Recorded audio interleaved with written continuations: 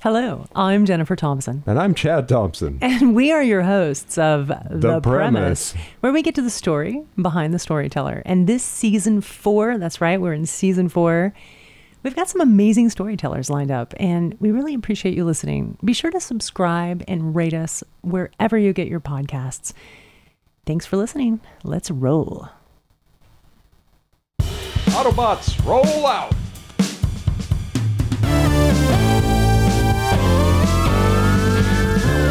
Hello, and welcome to The Premise. Hi, Chad. Hello. Welcome back. Hey, good to be here. I am really... Not that I ever leave, but... I know, we don't ever leave. We live here, folks. This is actually our home. We're in this one small room. We never leave. Just here for you. Today, we are speaking with, and I am super excited, Madhushree Ghosh. She is an author, a scientist, a cook, and I'm thinking a damn good one, an immigrant, and a daughter of refugees. Her book, Khabaar, An Immigrant Journey of Food, Memory, and Family, was a Ms. Magazine most anticipated read in 2022. Her work has been awarded a notable mention in Best American Essays on Food Writing and a Pushcart nomination. She has been published in the New York Times, Washington Post, LA Times, Long Reads, LARB, and others. Madhushree works in oncology diagnostics and is a social justice activist who is focused on gender pay, parity in science, and food stories of immigrants.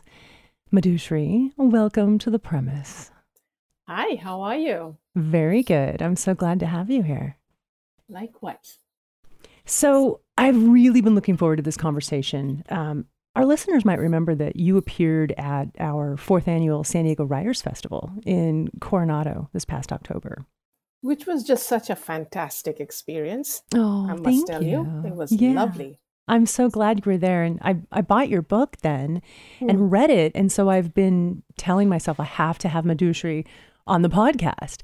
And now we're sort of doing a cross promotion with TEDx San Diego because you are going to be speaking at TEDx on June 11th at the Conrad Previs in La Jolla.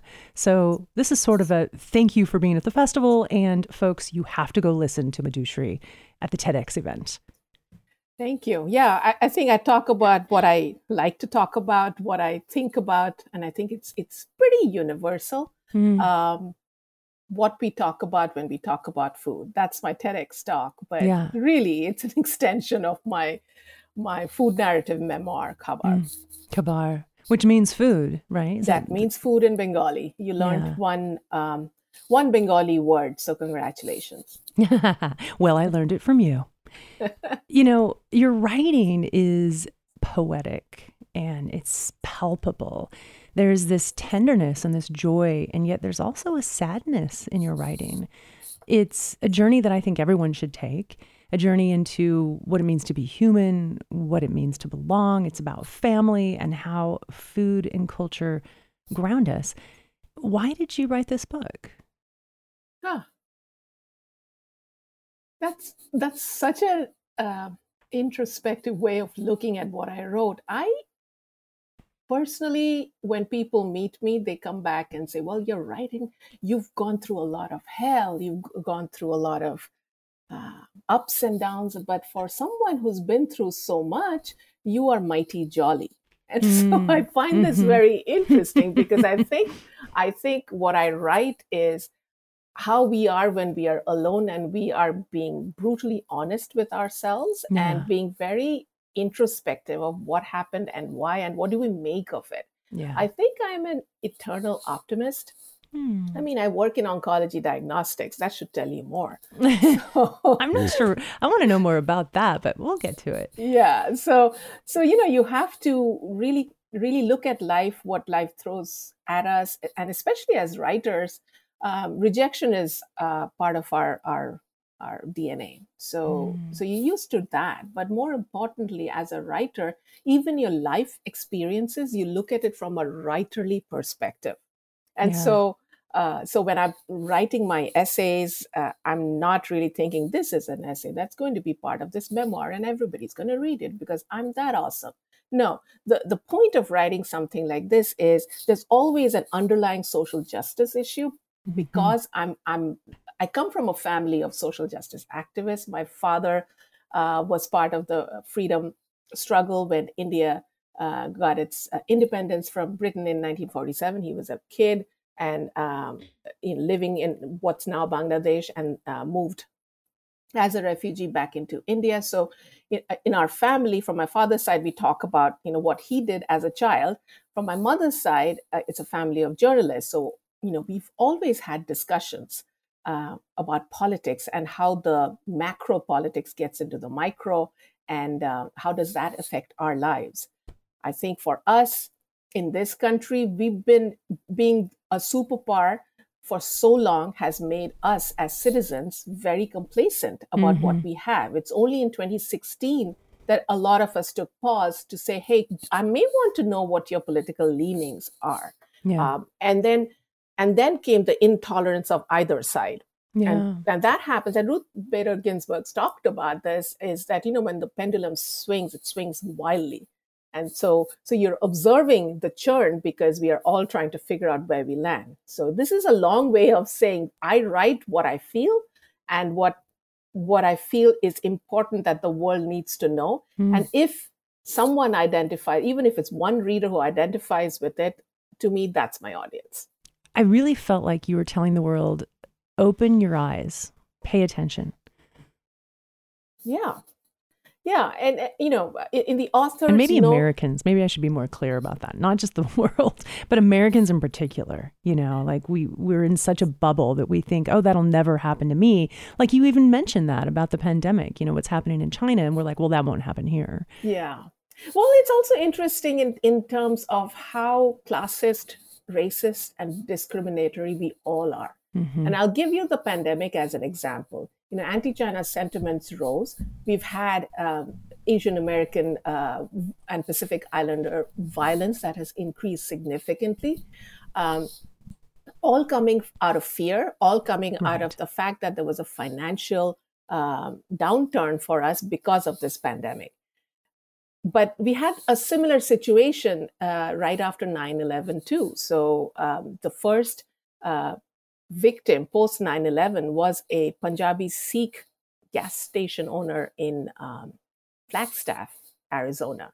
Not Muslim, but a Sikh, not from the Middle East, but from India. The reason why I mention that is, number one, you should not be killing anybody.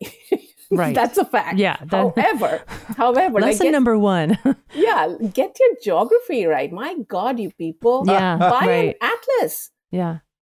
Like literally Yeah, buy a globe, like, because you're looking online and you can't even find it. You put it in your Google Maps and say, oh yeah, it's 7,000 miles away. Yeah, but do you know the other countries that surround it? Do you know the political geography of it? So get your hate right. Come on, folks. Exactly. Hate, but hate right, man. You may be man. asking a little much. Way too much. And that's the whole fucking point. Is people who hate are not opening their eyes. They're not open. Oh, it's very frustrating. It's very frustrating. I think it has to do with education. I'm talking like my mother again, but it has to do with education. I've been here since 93, decades before a lot of the listeners were born. Right. But 93 is when I noticed that teachers had to buy supplies for their children, for their students.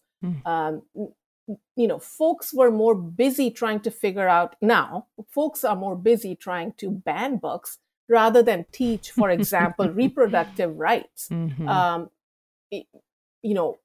was a nerd. I continue to remain a nerd. So for me, information is an exciting way of living life. You'll die as much as I will. But at the end of the day, did I have a fulfilling life because I learned about a culture I never would have? Yes, I would say so. So if you're going from 93 to 2023, in all these years, the state of education through different states has incrementally fallen. So it's an exponential fall. So you cannot expect millennials or Gen Zers to have the same kind of curiosity we did as a Gen Xer, or if someone's a boomer. That kind of knowledge, that kind of interest in, let's say, science, math, is not there because we have not given them the tools. So why are we complaining? So, if they are hating without context, it's because we taught them that.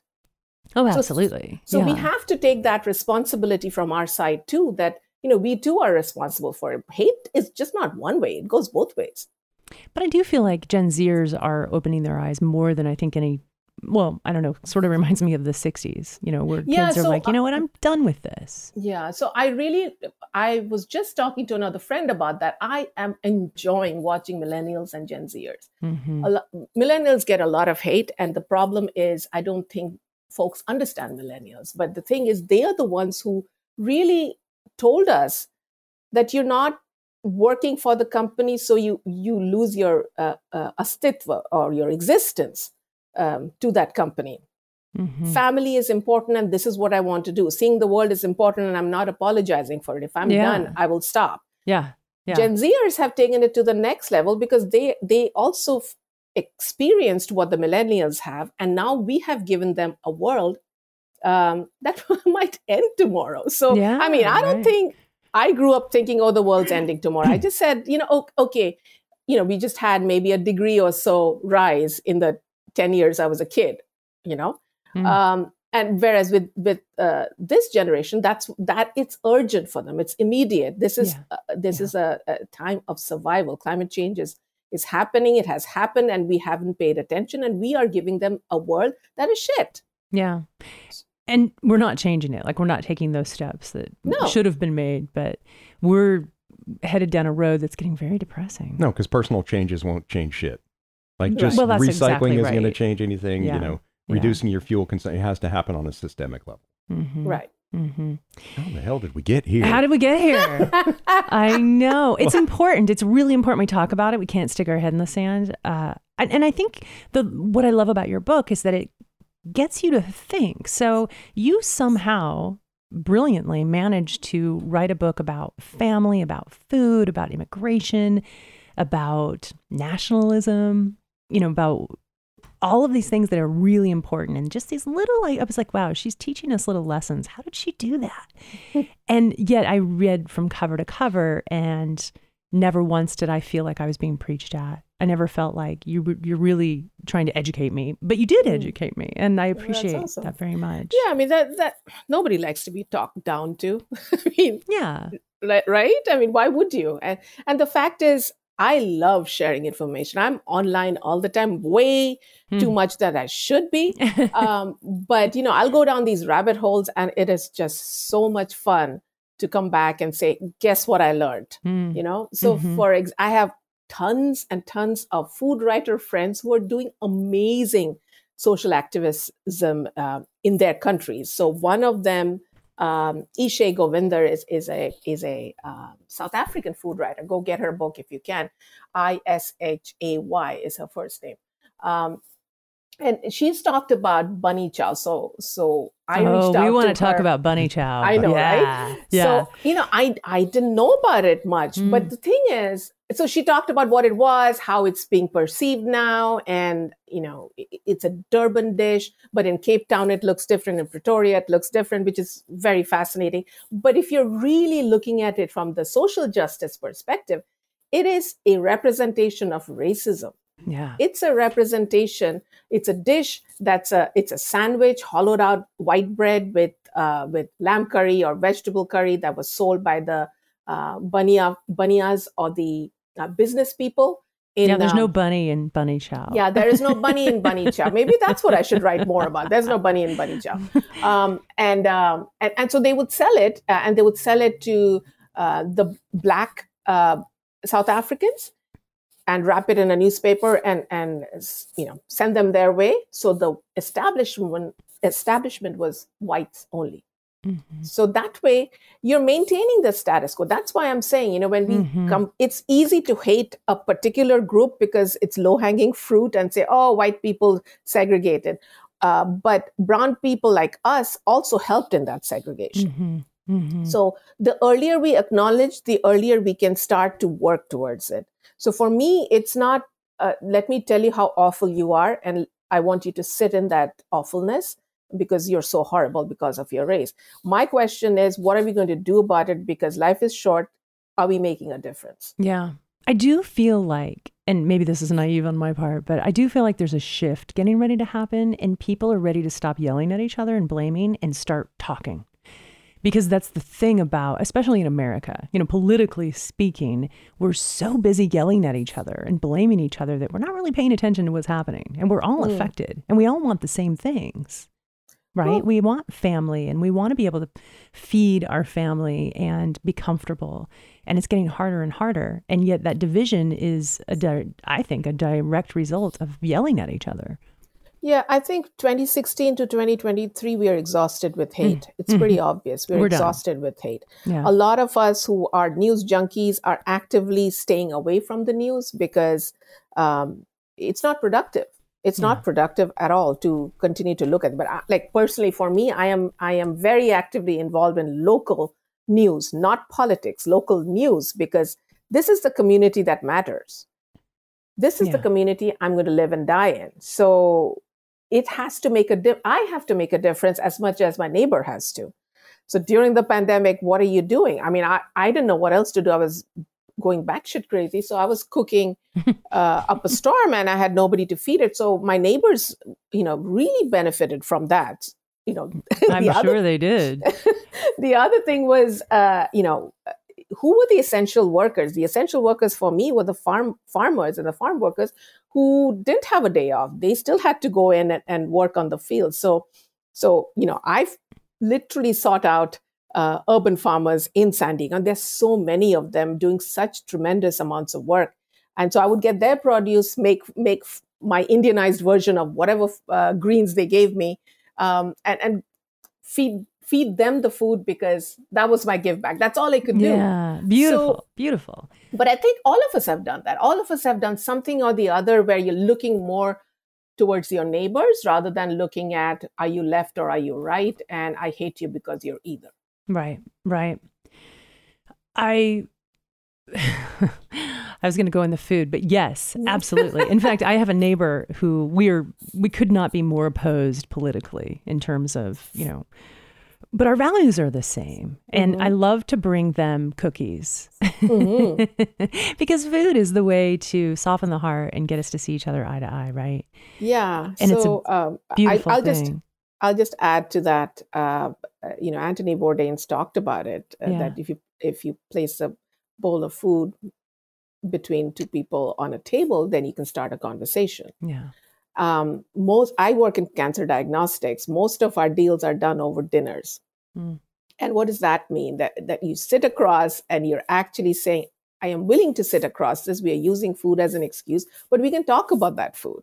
We can talk about that food in terms of, yes, this reminds me of home, or, oh, it is so shitty, I don't want to eat it. Regardless, it's a conversation that we can have.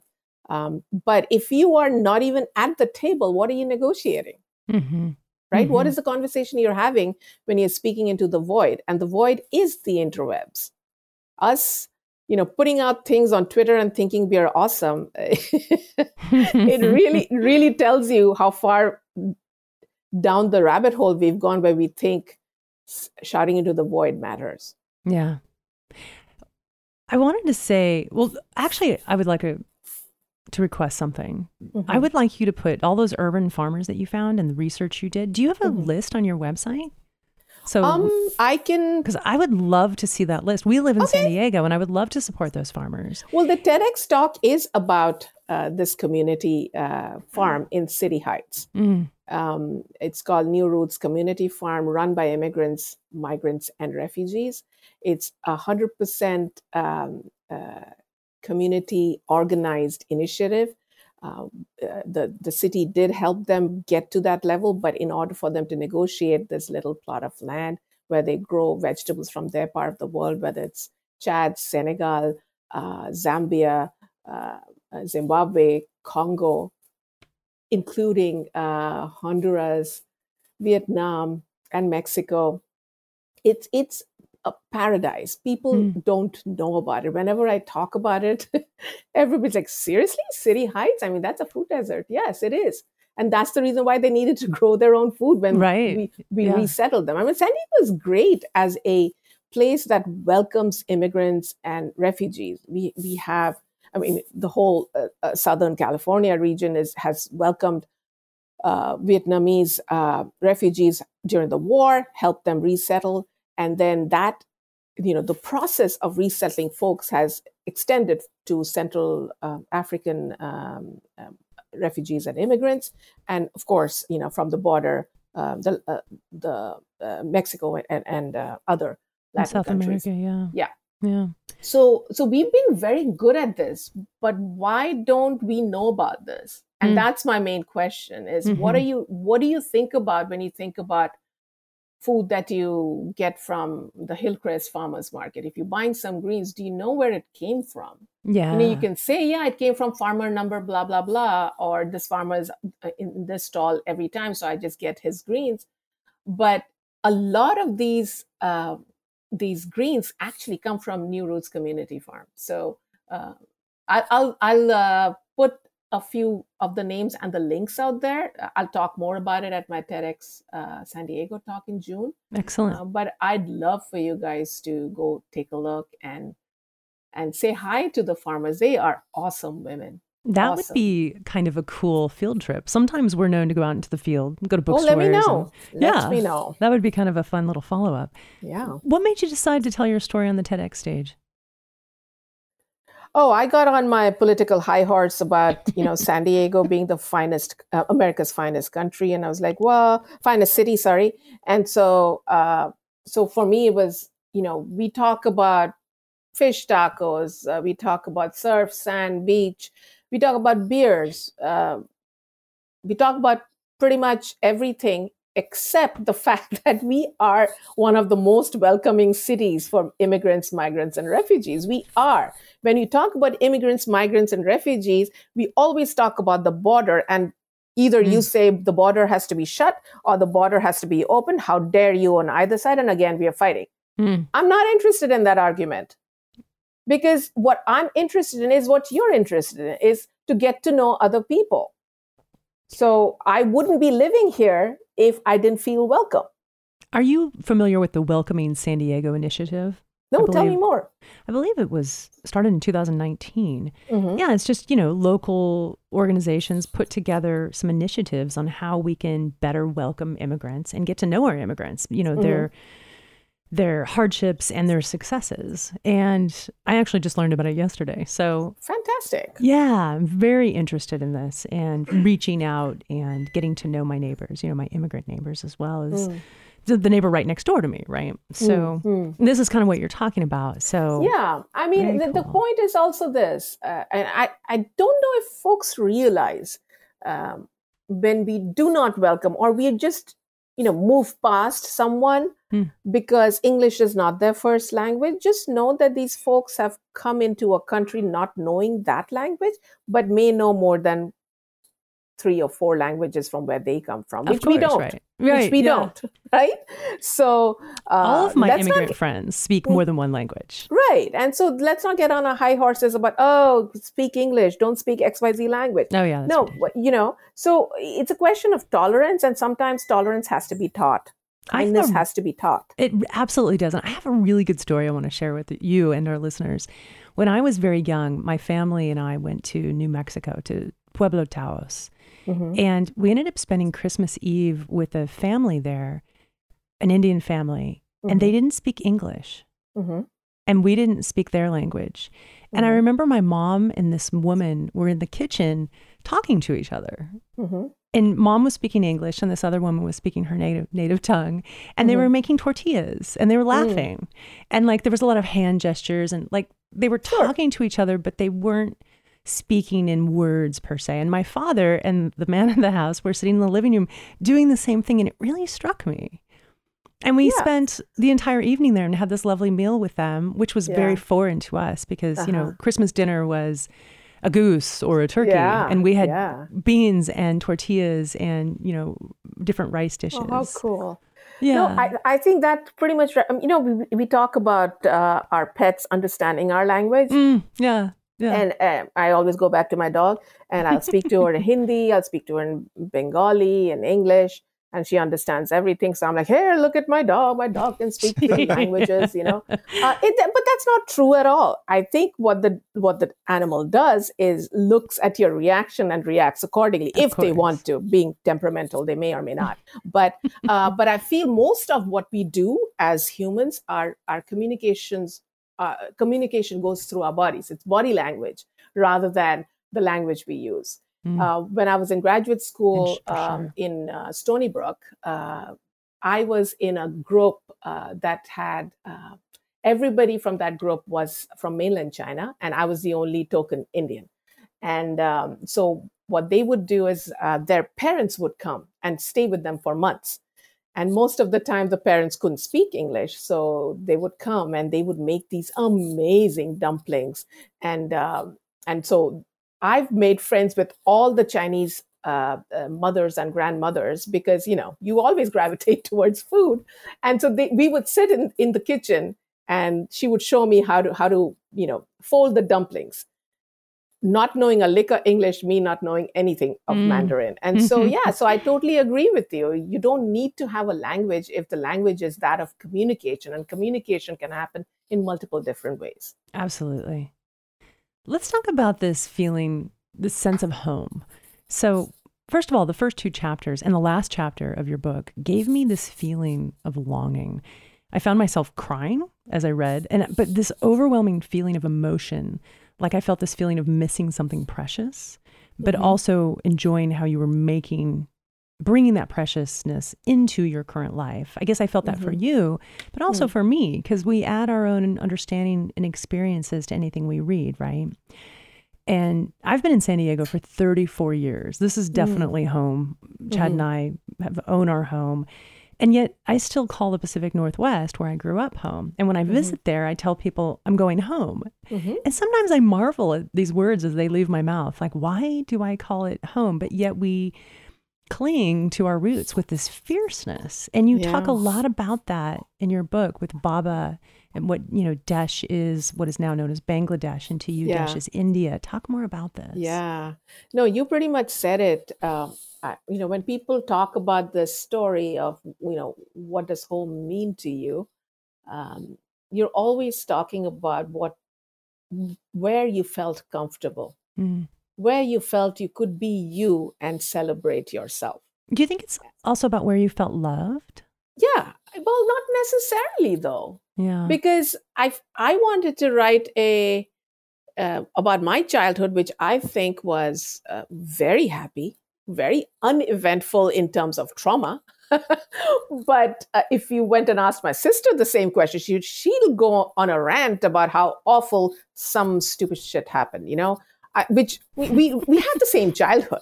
We had the same childhood. So I don't know if that would be the case, but yeah, it would be about love. It would be about belonging. You felt you belonged, meaning you were part of that tribe, right? If it's a tribe of 5 little girls hanging out and, racing down the street on skateboards or whatever they do, that's where they belonged. So, and what I always say is when we talk about immigrants, we are also talking about people who may not be immigrants, who may have been living in that country for generations, but have moved from one city to the next. And that too is a journey that we don't talk about.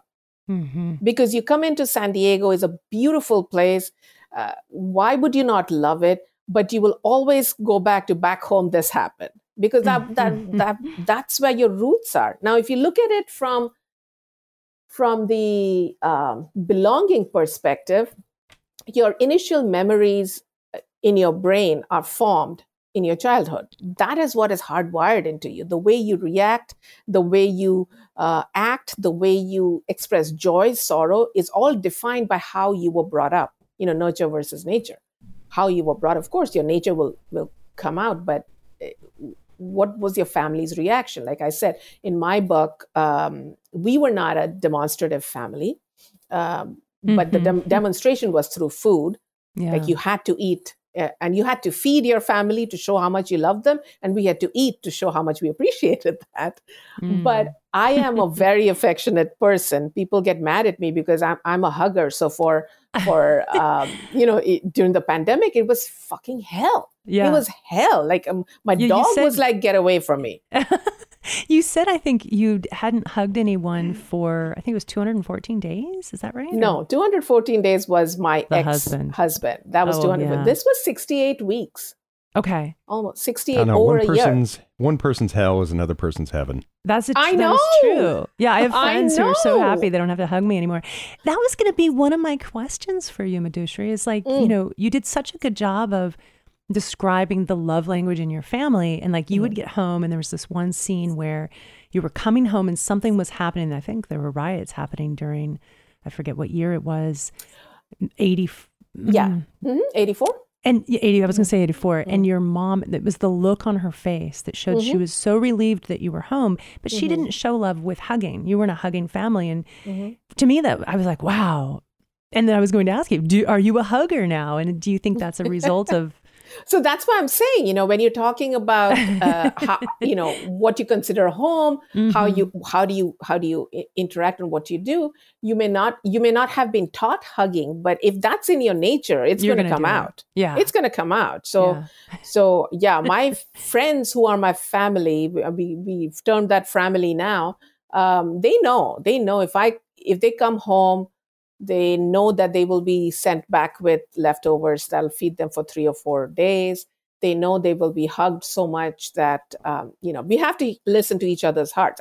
Do you know the scientific, well, I think it's scientific, principle behind hugging? It's so when you're hugging, your heart is touching the other person's heart. And your heart has a heartbeat and it vibrates at a certain frequency.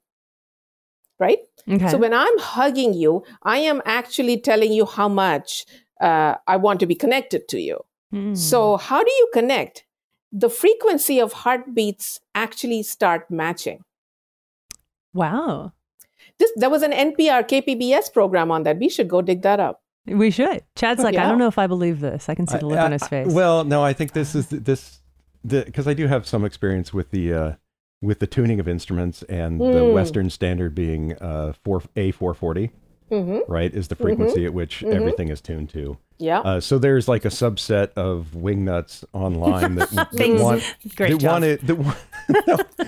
want to change the Western tuning standard to like A432. Okay. And then because that's the frequency that the human heart resonates at. Is that right? So there's like a whole thing behind that I think. We should check this out because I think it'll be a great science experiment. Yeah. So I'm like, I'll keep hugging. I don't mind. I'm not saying don't hug.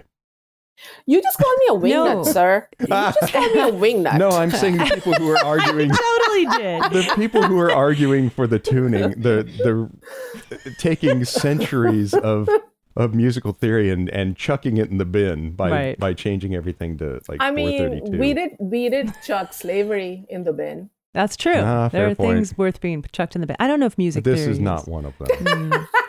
But it can still adapt because that's what we do as humans, is we adapt. Well, that's the beautiful thing about electronic instruments, right? Is you can just hit a button a couple times and boom, you're in 432, you're in 431, you're in whatever. Mm-hmm.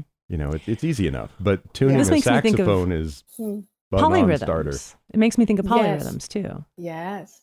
So we could be vibrating at a different level, but if we are hugging, we are actually exchanging that. So that's when you resonate. It's a question of resonance. So that's my theory, and I'm sticking to it. And my middle name is Wingnut. Oh, jeez. No. Oh, I won't let him forget that. You don't want to actually change the resonance of music.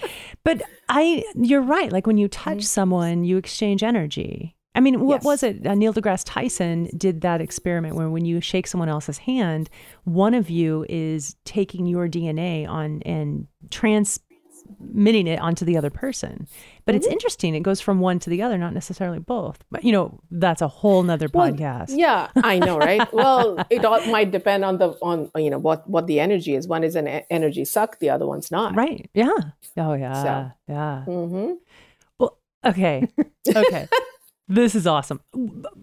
here's one thing I'd like to say, though. I want to talk about food because there's so many beautiful descriptions of food and the way you describe spices and cooking, even just the cooking process and how you even put like black sesame seeds on your gluten-free naan.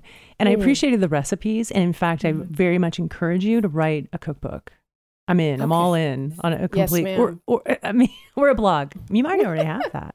No, it's all there on my IG and TikTok.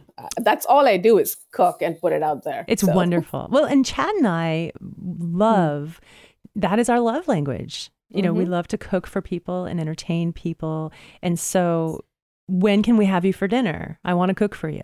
You tell me when. I'll be there. I can start walking right now. Awesome. Well, hey, we'll even pick you up. You don't have to walk. Although it's probably not that far. When we were in Italy, we went to Venice in the fall. And you know where we wanted to eat the whole time we were there? Just take a guess. Tell me. Indian food. There, we found this amazing Indian food restaurant. People are like, "You're in Venice eating Indian food?" And we're all, "Fuck yeah!" It was so good. Was it Indian? No. What? Hold up. What? Was it Bangladeshi or Indian?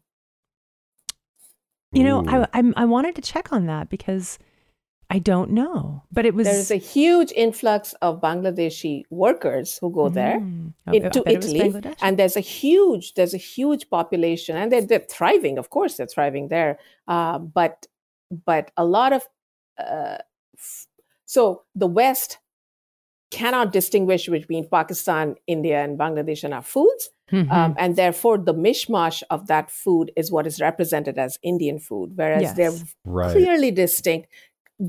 All having their wonderful qualities. For example, Pakistan. What was the name of that? Rabia. Rabia just wrote this book. I will remember this book right now, but give me 1 second on that. But this book is about love language being food and how you eat a lot because that's what your parents feed you. You're feeding you love, and so you become fat. So is fat equals to love or not? For Bangladeshi food, Chitrita Banerjee is a memoirist and a food anthropologist who's written a lot about, you know, the food that's in Bangladesh and the food that has traveled to India and the subtle differences in Bengali food. So I would encourage you to find out if this is a Bangladeshi restaurant looking at representing Indian food. Well, I will say the reviews say that it's called Ital India. Ooh, and the reviews say it's the best halal food. I'm going to find out. I want to know more about, you know, I understand that Southern Indian food is mainly vegetarian. I'm sorry I had to interrupt you. The name of Rabia Chaudhry's book is Fatty Fatty Boom Boom, and she's an amazing person. Fatty Fatty Boom Boom? That's the best title ever. I know. She's an amazing writer, fantastic defender of justice. She's a lawyer, and she's the lawyer who got Adnan Syed freed. So go get her book. I will definitely go get her book. Thank you. Yeah, we love Indian food. I mean, we love Indian food. And of course, what we know as Westerners, you know, and we're very fascinated in the idea of, you know, how colonialism has affected Indian food, especially for us Westerners. Like tikka masala was really, as far as I know. Well, it depends on the origin story you believe, right? Yeah. Okay. So you tell us, Madhushree. So chicken tikka masala is not an Indian concoction. It is based on my research, it started out somewhere on a dark and stormy night in Scotland, where a truck driver. Because there are no other nights like. No, exactly. Of course not. And it's Scotland. Every night is dark and stormy. Exactly. So the Scots are going to come attack me after this. But anyway, so this trucker came in to this restaurant and asked for something spicy that you know. They could eat because it was cold. And so the chef there went and zhuzhed up some food, which was, you know, leftover tandoori chicken that they then put in a sauce. Likely, and I've read a lot about this, likely this happened in a restaurant run by Bangladeshi chefs and cooks. And so really us Indians, we are good at claiming everything is ours. I mean, we claim Kamala Harris was ours. So, like, oh my God, look at her. She's an aunt. No, she's not. No, she's not. Are you gatekeeping? It's like, she didn't identify with that. She just did when she wanted the votes. But okay, that's a separate discussion. Totally, I want to get into that one with you too. Go on. So chicken tikka masala started that way. Then the line started forming, and so then it became something that's almost a British dish now, right? It's like a national dish. Yeah. The other story that there is Dilli Darbar, which is one of the older Mughlai foods. So times when the Mughals came in and the Islam came in, right around that time, that they made this dish in this restaurant called Dilli Darbar, which is a landmark restaurant. You can believe either or, it doesn't really matter. Likely it happened in a Bangladeshi kitchen in Scotland, is my theory. Interesting. Does that make it awful? No, it's a wonderful dish. Well, that's the thing. Yeah, there's a lot of foods that came directly out of, slavery, colonialism in so many different, parts of the world where people had to, like you were talking about the bunny chow, people weren't allowed to go into restaurants, but they had to eat. So they're given food that they can take on the go and they don't need silverware. And it's like, now we have this amazing food that is a direct result of racism, right? And also if you're really looking at it, when we talk about Indian food and Indian food is so spicy, I want folks to also understand, take a step back. Chilies didn't used to grow in India. We had other things by which we spiced up our food, but we didn't really spice it up as much as we did once the colonizers, so this is the Portuguese, brought in chilies. Mexican, Latino food, adding in cumin came in from our spice racks, right? Yeah. More importantly, and this is what I've talked about in the book, because I went down the masala chai rabbit hole, which is the reason why I put it on the cover too, is tea is not Indian. So if it isn't Indian, what the heck is it? And it's actually a direct result of, our colonizers, which is, it was in China, and then because of the Opium Wars, because of the political situation, the British Raj then said, okay, what the heck do we do? Let's grow it in one of our colonies that has similar weather like China, and it ended up being near Darjeeling and Assam, and so those tea estates still exist. I loved that section learning about tea because I'm a huge tea drinker. I don't drink coffee. I know you drink coffee and you drink it how I used to. No sugar, cream, cut the acid. But I'm a huge tea drinker. And I want to talk about your cover though. So for our listeners, read this book, learning about how tea has been a huge... just read the book, but colonization and like controlling other humans, right? And like tea had such a huge part of that all over the world. But the cover is beautiful. And I know that you took this photograph, or am I right about that? Yeah. It's gorgeous. You're a photographer because there's several photos and I believe you took all of them. Yes, I did, except for my parents because I wasn't born then. Well, that's a good point. Which, by the way, they're so adorable. I was like, oh my God, I love them so much. I literally, I'm so weird. When people come back and say, oh, I love the cover, I move the picture to my parents' picture. I'm saying, go say hi to them. Just say hi to my parents. I did it a couple times. Once I discovered that the photograph was there during the reading of the book, every once in a while I would just flip to the back and look at their faces because your dad has such a kindness and a softness and this, like, I want to say that he was a rascal. Oh, he was. His name was Hashi. I'm teaching you another Bengali word. Hashi means laughter. So my dad, we knew, he would come into the room and you could see the twinkle in his eye and you knew some stupid dad joke was coming out of his mouth right now, Awesome. Dad jokes are universal. Yeah, I know. And so people ask about, why I keep talking about them, because I feel I chose not to have children. Because I feel there are many different ways the information that I have can be passed down to other generations, and genetic information passed down is not what I'm interested in. However, I also want everybody to know about my parents because they were very cool people. And your mom is just like, she just looks so blissful and peaceful. Is this their wedding photo? No, this was, I think, 4 months after that or something. And they had to go take, because we used to make fun of them. There aren't any wedding pictures. We're like, are you really married? And so they pull this out. They pull this out and say, look, we went to a studio and got this picture taken. I'm like, you look sad. Like, now they don't look sad to me. No, we used to make fun of them, of course. Oh, right. It was beautiful, but I'm going to take you back to the cover. I'm not going to let you completely. Okay. So, It's beautiful. Yeah, tell us about it. So, when I was writing this book, a lot of the essays were written. Some of them were published, and a lot of them used my photographs. But when University of Iowa Press came in, everybody scared me silly, saying, they will, force you to use a particular cover. They'll do this as your first book. Don't argue with them. And then there'll be somebody else saying it's your first book. You should argue with them. So it was getting a little crazy. Whereas University of Iowa Press is one of the best groups that I've ever worked with. And I work with other people all the time. But this was just such a professional group who understood that I wanted to write it in the language I did, in a braided narrative essay form where I'm putting in my life with other chefs and cooks and writers. And they championed it. They supported what I'm doing. When I showed these pictures, of course, I sent them 30 pictures, of which we had to narrow it down to 9 or 10. And but the negotiation there was very straightforward. They liked it. They took it.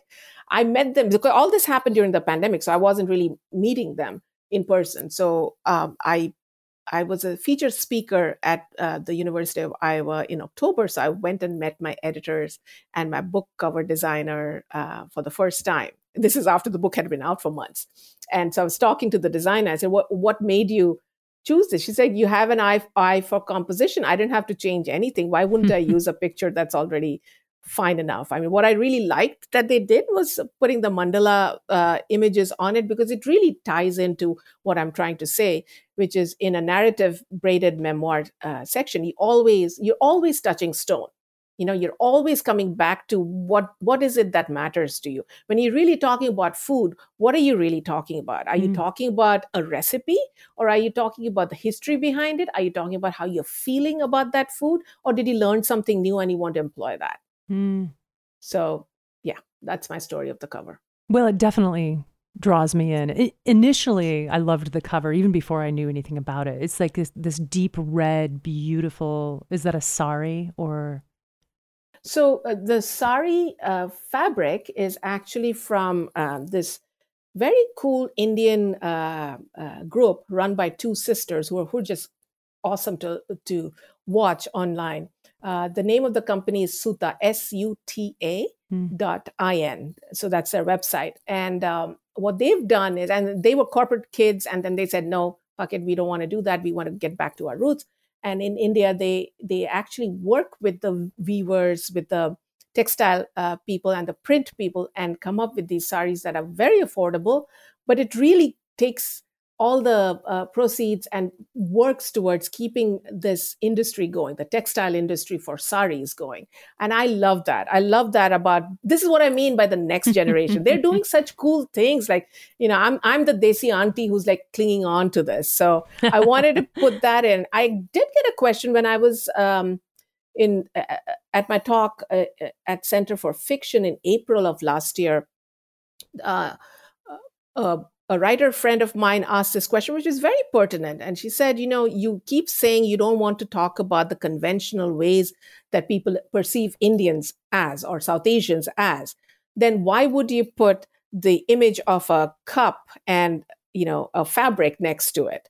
And that's a great question, because aesthetically it looks beautiful, right? Yeah. Aesthetically it looks lovely. But everything that I do, I've realized I do is very subversive, because what I wanted to do is, when you look at this, you feel calm, you feel like, oh, this is a lovely book about food. And then you open it and bam, social justice hits you in the face. That's what I wanted. That's what I wanted. So while I wasn't planning it, apparently I was, at least my subconscious was.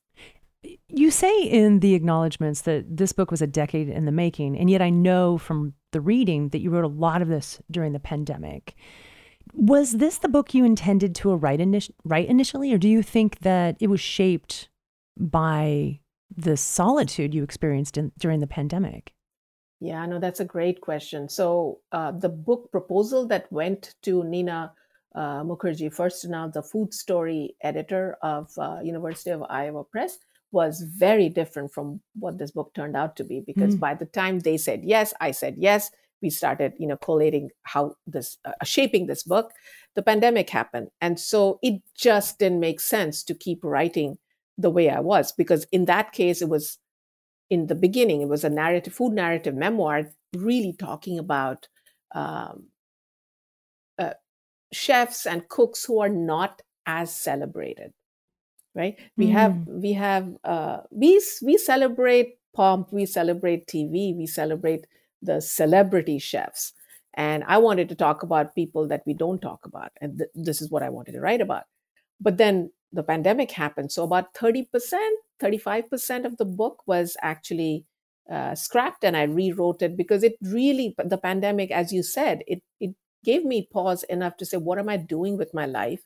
And does this even matter? I mean, at the end of the day, if you don't read the book, then nothing matters. But if you read the book, if you read the book, then yes, then you find some things to identify with. You find some things you learned, and you may find some things that are wrong that you may want to correct. And you can always reach me and yell at me for my wrong research. But given that copy editors and content editors at Iowa have gone through so carefully, I highly doubt you'll find that. But bottom line is that's the way I felt. I had to put the story out there because the end of the chapter 10, the last chapter, was pretty much us waiting because we hadn't gotten out of the pandemic. I mean, I still don't think we've gotten out of the pandemic, but that's my personal opinion. I'm with you. Yeah.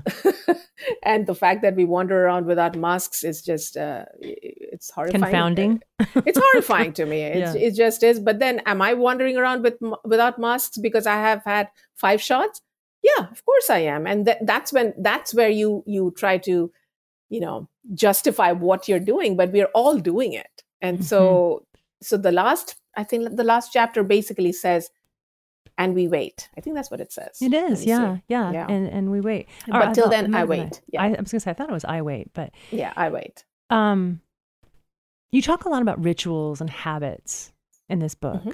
Can you talk to us more about the importance of rituals and changing habits and how they affect how we see our lives and our joy? Yeah. So I will say every creative person is ritualistic. Every science person is ritualistic. Every sports watching fan is ritualistic. You hear that a lot. Oh, I wore my favorite sweatshirt because so-and-so was playing against so-and-so. You hear, I was reading this on Twitter about game rituals where the dad had to sit on the floor because he was sitting on the floor when the Boston Sox did something, whatever. I'm not that great in sports, as you can see. But for science folks, I don't, have you been in a research lab or a science lab, like a university lab? Have you seen the lab? I've seen them on television. Does that count? All right. No, it doesn't, because television makes it glamorous. The way we used to. So you're really pushed against different around a table-ish space where you pipette, you work, you count colonies on cells or whatever else you do, right? And so every week you put in a bench paper so any spills don't go into the table, even though the table shouldn't absorb anything. But so these are all safety precautions that you do. So you put that and then you throw it away and again put another one, just so you're not contaminating the space. It's very important that you don't contaminate your experiments, right? And so for that you have to use tape to tape it, but it shouldn't be taped so tight that you can't take the paper out. And this is a long way of saying, when I was in lab at Hopkins, I was a postdoc there, and the graduate students would stand around me watching me put my paper on top because I had to have 3 strips on one side, 2 strips on the other, and 1 each on each side. And if it wasn't straight, I would have to start over again. And so is it ritualistic? Is it habit? Is it superstition? It's a combination of all of that. Yeah, is it OCD?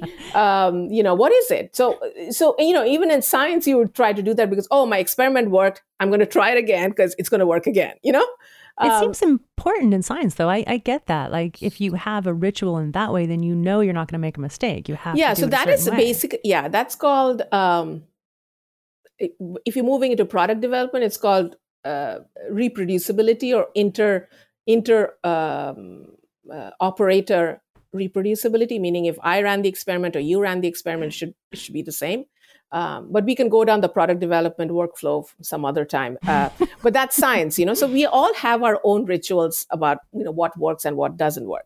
Now, the biggest theory that has been debunked over and over again, but it's wonderful to say it, is the science of habit. And it is that in 21 days, you can change the habit. And what that means is in about 3 weeks, you can stop eating a cookie at 3 p.m. if you get up and go stand next to your coworker or go rub your dog's head, right? So every time at 3 o'clock, if you want to eat a cookie, don't eat the cookie, drink a glass of water, go pet your dog. Do a different habit. Yeah. A different ritual. And so you're replacing one for the other.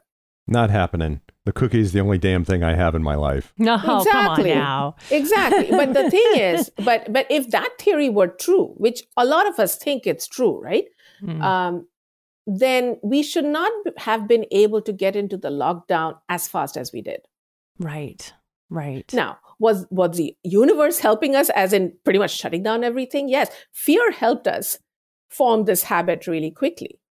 Yeah. So I'm fascinated by rituals. I'm fascinated by what we call OCD, which is not really OCD, because I think we are disrespecting people who are suffering from that. That's true. When we say that. I think these are just habits that we lean on as crutches, because if you haven't realized yet, nothing in our life is in control. We don't have anything in our control. And the pandemic was a great example of how much we weren't in control. And I think that people don't give themselves enough credit. I mean, humans are adaptable. I mean, that's how we survive. Yeah. Because there's always going to be things thrown at us that we don't expect and we can't control, as you point out in your book. Whether we're forced to leave our country or live under a dictator or shut down and hide away due to a pandemic, we find joy and hope and in small gardens, in poetry, and memories. Yeah. You said it so much better. Yes, absolutely. Well, 3 o'clock cookies. And 3 o'clock cookies, because Chad actually does that. That was very astute of you. We quit drinking this year. Chad and I gave up alcohol. I know. Yeah. I'm really going to miss the whiskey. We love it. We committed for 1 year, to do something different and pay attention to our bodies and pay attention to what's happening. Because I do think that there's a shift for me in business, in life, in conversations. And I want to be uber aware of what people are doing and saying and what I'm supposed to be doing to help, right? To help move things forward in a positive way. Sure. And so giving up alcohol, but Chad is not going to give up cookies. Yeah, well, I mean, I gave up alcohol. Well, I never drank till I came to this country. Then this country corrupted me. And so we're good at that. So I started, I started when I was 22, 23. And then I got married, and then I started getting allergic reactions, so hives. And I, for the life of me, didn't know what it was. Likely it was my ex, but I didn't realize that. But I bet it was. So I didn't know what it was. I gave up coffee and I gave up alcohol. And to tell you the truth, I did not miss alcohol. I missed coffee like crazy. Yeah. And 10 years later, when I filed for divorce, I'm like, fuck it. I'm drinking again. I'm drinking everything. Where's the whiskey? I know. And then and then I, for my writing workshop that I really love, in Italy, they were like, you're coming to Italy and you're drinking Darjeeling tea. Like, what the heck is wrong with you? So that's when I started coffee again, and nothing happened. So which meant, by elimination of, in this case, my ex, I was fine. It really was the ex. And if you read the book, you'll know why. I want to talk about we're running out of time, and I have so many things I wanted to ask you. And of course, we just don't have the time, but maybe we'll have you back again. Yeah. In the very beginning of your book, in the author's note, you did something that made me yell out loud, yes! This idea that foreign words must be italicized. Mm-hmm. And you explain, well, those words aren't foreign to me. Why should I italicize something that's not foreign to me? Can you talk more about that? I actually would like for all of us, especially your listeners, to try to question themselves when they say something is foreign. Because that has a connotation that I don't think we have been very introspective about. So I've always used different languages in my writing. I've never italicized them. And because if you really think about it, and any listener who's from India can vouch for this, in schools and colleges, we speak a mixture of multiple languages. And so, we even call it Hinglish, where you have, words of Hindi. Like Spanglish, yeah. Mishmashed into English. And even the English isms are either very British or very Indian, because that's where we come from. So we've always done this. So for me, this wasn't foreign. By foreign, my opinion is, by foreign, we mean, okay, I'm not familiar with this, so it cannot be part of my repertoire. I've also got comments like, well, it's not part of the Oxford Dictionary, therefore. I say fuck dictionaries. I also say fuck writing programs where they say show, don't tell. Viet Thanh Nguyen has talked about this, that we are writing in our colonizers' languages, but we have lived experiences of folklore, myth, as well as comic books, where you're talking about a story within a story. You're talking about showing and telling. And sometimes you're telling and not showing. Sometimes you're showing, not telling. We break all these rules. So the writing workshop construct has been a very white Iowa workshop concept. So how does my story fit into that? It does not. It does not. So you have to ask yourself, when you say something is foreign, what do you mean by that? And my question here was, when I do put this in, can I put it in such that a person who's never heard this word will be able to follow this? Or is this person going to stop and say, oops, no, I can't do it because I don't even know what they're saying? And I don't think that happened. I think everybody was able to, and this is not just one language that I use. I think I've used 3 or 4 languages in this book besides English. So that's how we speak. That's how we stick to it. I was at the Jaipur Lit Festival in January. We had this question. This is my first Indian audience, and we were talking about this, and you could see folks cheering because it's finally somebody, he's like, oh yes, you said it. This is exactly what we feel, because that's such a true feeling. And sometimes it's nice to be heard. Yeah, absolutely. I'd love the fact that you published it in University of Iowa Press. Totally. I know. Yeah. I know. They Brilliant. Love it. But they are so sweet. They love it though. That makes me happy. There's hope. For sure. I can remember being in college. I'm a writer, and I minored in English, and being told I couldn't use big words or concepts because people wouldn't understand them. And I thought to myself, that is ridiculous. Like, seriously, if you don't know a word, you look it up. You don't just quit reading because you can't. So the point is so good. It's so right on. But I would put a caveat to this. Some folks feel like they need to italicize it. And I feel like it's a personal choice. Some people feel like that's the only way the gravitas will be, or like if it's a whole sentence. Or does it make it special? Right. Yeah, but, it is what it is. I had promised myself I won't write about, turmeric and jasmine and cumin, and I wrote about all of that. So, Wait, why didn't you want to write about them? Because when I came to this country, there was this exoticization of South Asian foods and South Asian lives, that the woman was gorgeous but very troubled with long hair and huge eyes waiting for her knight in shining armor. And there was this white guy who rescued her. And those were the stories that I was being exposed to when I came in. I was reading South Asian literature primarily to quell my homesickness. And so I'm like, but this is not the story I want to hear. Then came, writing from Arundhati Roy, which just pretty much blew every rule away. Then came Jhumpa Lahiri, who wrote very poetic and lyrical, but it was very specific about a particular community that moved to the US.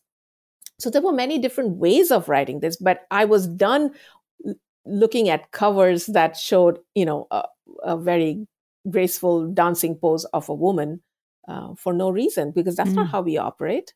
Yeah. Have you always wanted to be a writer? Was that something? Because, I mean, you became a scientist, but you're also this incredibly creative writer. So I wrote my first really awful poem when I was 8 and got published. And it was Wait, horrible. It was published when you were 8? Yeah, because there was a children's section in what was the newspaper? The Pioneer in Lucknow, India. And my mother bought 10 copies of it, and she pretty much mailed it to all her people. And I'm like, oh, look at that. This is so amazing. I'm so awesome. And so moms. Yeah. I know, right? Beautiful. You'd have loved her. She was so cool. So I do love her.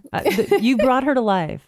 Thank you. Yeah. So I was writing, but then, it's a question of when you're in a developing country, the only way the next generation can do better is if they leave for America, right? And if you're good in science, you don't do anything else. That is your aim. That's your goal. So when I came to the US for my PhD, I stopped writing because I needed to focus to get my PhD and get the hell out. Yeah. I started writing fiction. I mean, a lot of people say, this is the writing is so descriptive. It's because of my training in fiction. I came here, then I trained a lot with a lot of different writers. Dani Shapiro is one of my mentors. She's blurbed this book, for which I'm really grateful for. But what she has said is how I lead my life, but I also write in that sense of, you have to notice what you notice, right? I want to read her endorsement for you. Can I read that real quick? Go ahead. Khabaar crackles with energy and passion. This book engages the reader on many levels. It awakens the senses, heightens awareness of racial and gender disparity, and perhaps above all is a powerful love story between its author and her family and country of origin. Ghosh has written a book that educates as it entertains, which is no easy feat. I am enriched for having read it. Dani Shapiro. Isn't she awesome? That is such a wonderful endorsement. And when I read that, I was like, oh, yeah, it gave me tingles. I was like, absolutely. She's awesome. So you started writing fiction. And at what point did you know you would write your story? Yeah, so I was writing fiction because I was too scared to write nonfiction. I was writing fiction because my paycheck job was stressful. So I didn't want to talk about my life. I wanted to talk about things that I could imagine. But then I realized I was writing my own story over and over again and fictionalizing it. Oh, that's great. Yeah. And as a writer, you've done it too. So we all do it. Yeah. You start out and say, oh, no, it's fiction. Fuck that. It's not. But then what happened was my parents passed away, and then my marriage fell apart. And I was in the middle of writing this very complicated novel, and I just couldn't write. My brain just was fried. I couldn't write. I didn't know what was happening. So the only way I could make sense was to write about it. So I was literally writing about the 214 days of silence in real time. I was writing in real time. So as it was happening. Wow. Now, what came off that was 700 pages of, oh my God, maudlin, sad, woe is me, look at me, my now ex has become my now ex, and how sad am I? Nobody wants that. I'm sorry. But you have to write it. You have to write it for you. So then you write it, and that I started that in Siren Land in Positano in Italy. That's why it's very special to me, because Dani and all the teachers there, Hannah Tinty, Mike Maron, whose movie just came out. These are the ones who helped me get my nonfiction going. Those are some big names, yeah. And so they helped it going, and of course Jim Shepard, who's the greatest teacher in my opinion. So they helped me write the nonfiction work. But what was happening, which was very surprising to me, is it started getting attention. So there were lots of literary magazines, newspapers, op-ed pieces that the editors were very interested in what I had to say. Like, you're, doing your own thing in a little hole. You never think that somebody's going to come and want your work, and in fact want your work and pay for it. So bonus. I know. So that's what happened. So that's when people were like, well, you're a nonfiction writer. You just have been pretending to be a fiction writer. So that's how I moved into memoir. But I've always been very cautious about writing memoir that's so maudlin or so depressing that the reader does not get a single moment to breathe.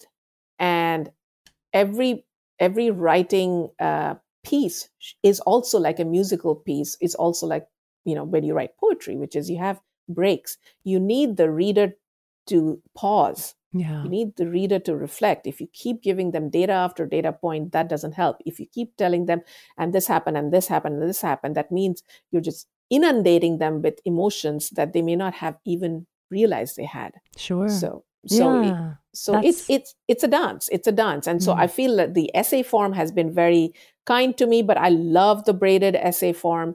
It lets me talk about multiple things, including data as a science person, memoir as a creative writer, as well as connecting with the reader, because the reader needs to understand why this is related. Yeah. Yeah. When I was done reading, I thought, it's a combination of analytical writing and introspection weaved in such a way that we take this journey with you. Yeah. And we're there, but yet we learn so much in a very beautiful way. So well done. Thank you. Thank you. Thank you for joining us today, Madhushree. We really appreciate you coming and spending the time to share your story with us. This is just fantastic. Thank you for the opportunity. I just so loved hanging out with you too. And we're serious. We're going to invite you to dinner. All right, then. And make waiting. You Indian food. What? Yes. That's bold. I'm doing it. That is bold. I want to know if it's good. That is bold. Hope you like tikka masala. Wow. Hey. I know, right? Wow. All right. It's like people coming to my house and bringing me, here, I found a book on India for you. I'm like, oh, really? Oh, thanks. Oh my gosh. Yeah, Thank you. I won't do that. No, mostly because I want to know if what we can do to make it better. Yes. You know what I've done during my book tour, which has been just amazing with all the friends supporting me. I've gone to my friends' homes in all parts of the country, and I've cooked in their kitchens. So let's cook together. We have a nice, very cook-worthy kitchen space. Fantastic. Not fancy, but all the utensils. We love to cook. That's all we need. All the spices you could want in large quantities. We have cupboards full of spices. It's ridiculous. That's awesome. This is music to my ears. If you need 4 cups of cumin, we've got you covered. Yeah, we really do, actually. He's not kidding. It's ridiculous. And then the Korean, what's that Korean? Bibimbap. No, well, we made that the other day. Chad made it, I should say. Give him all the credit. But no, I buy the Korean red chili pepper. The powder for the powder. Oh, that is so good. For the kimchi. By the pound. Yeah, because we love kimchi. Okay. So if you want something spicy as a powder that you can tone down with other things, I will send you a link to Kolhapuri Thecha, it's basically garlic and chilies. And it is the spiciest and it's the bestest. And Chad is very interested in your garlic ginger paste. I read about that. I was like, garlic ginger paste? I don't have to mince my own garlic. He's like, I want ginger? that. Yeah. Keep it in the fridge. Yeah, what? Oh, yeah. All right. Yeah. You do that.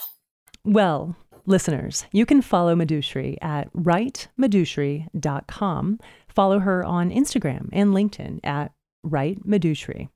This has been another episode of The Premise. Please follow The Premise on Twitter at PodPremise and be sure to subscribe. We're available everywhere you get podcasts, and it really helps our numbers. It helps us get more awareness of the podcast and the festival, and we really appreciate your support. You can visit us online at thepremisepod.com and san diego writers festival.com. And be sure to rate us wherever you get your podcasts. Until next week, thank you for listening. Goodbye. Goodbye. Say goodbye, Madhushree. Oh, goodbye. Oh, I thought I had to shut up. No, you can say goodbye. Bye.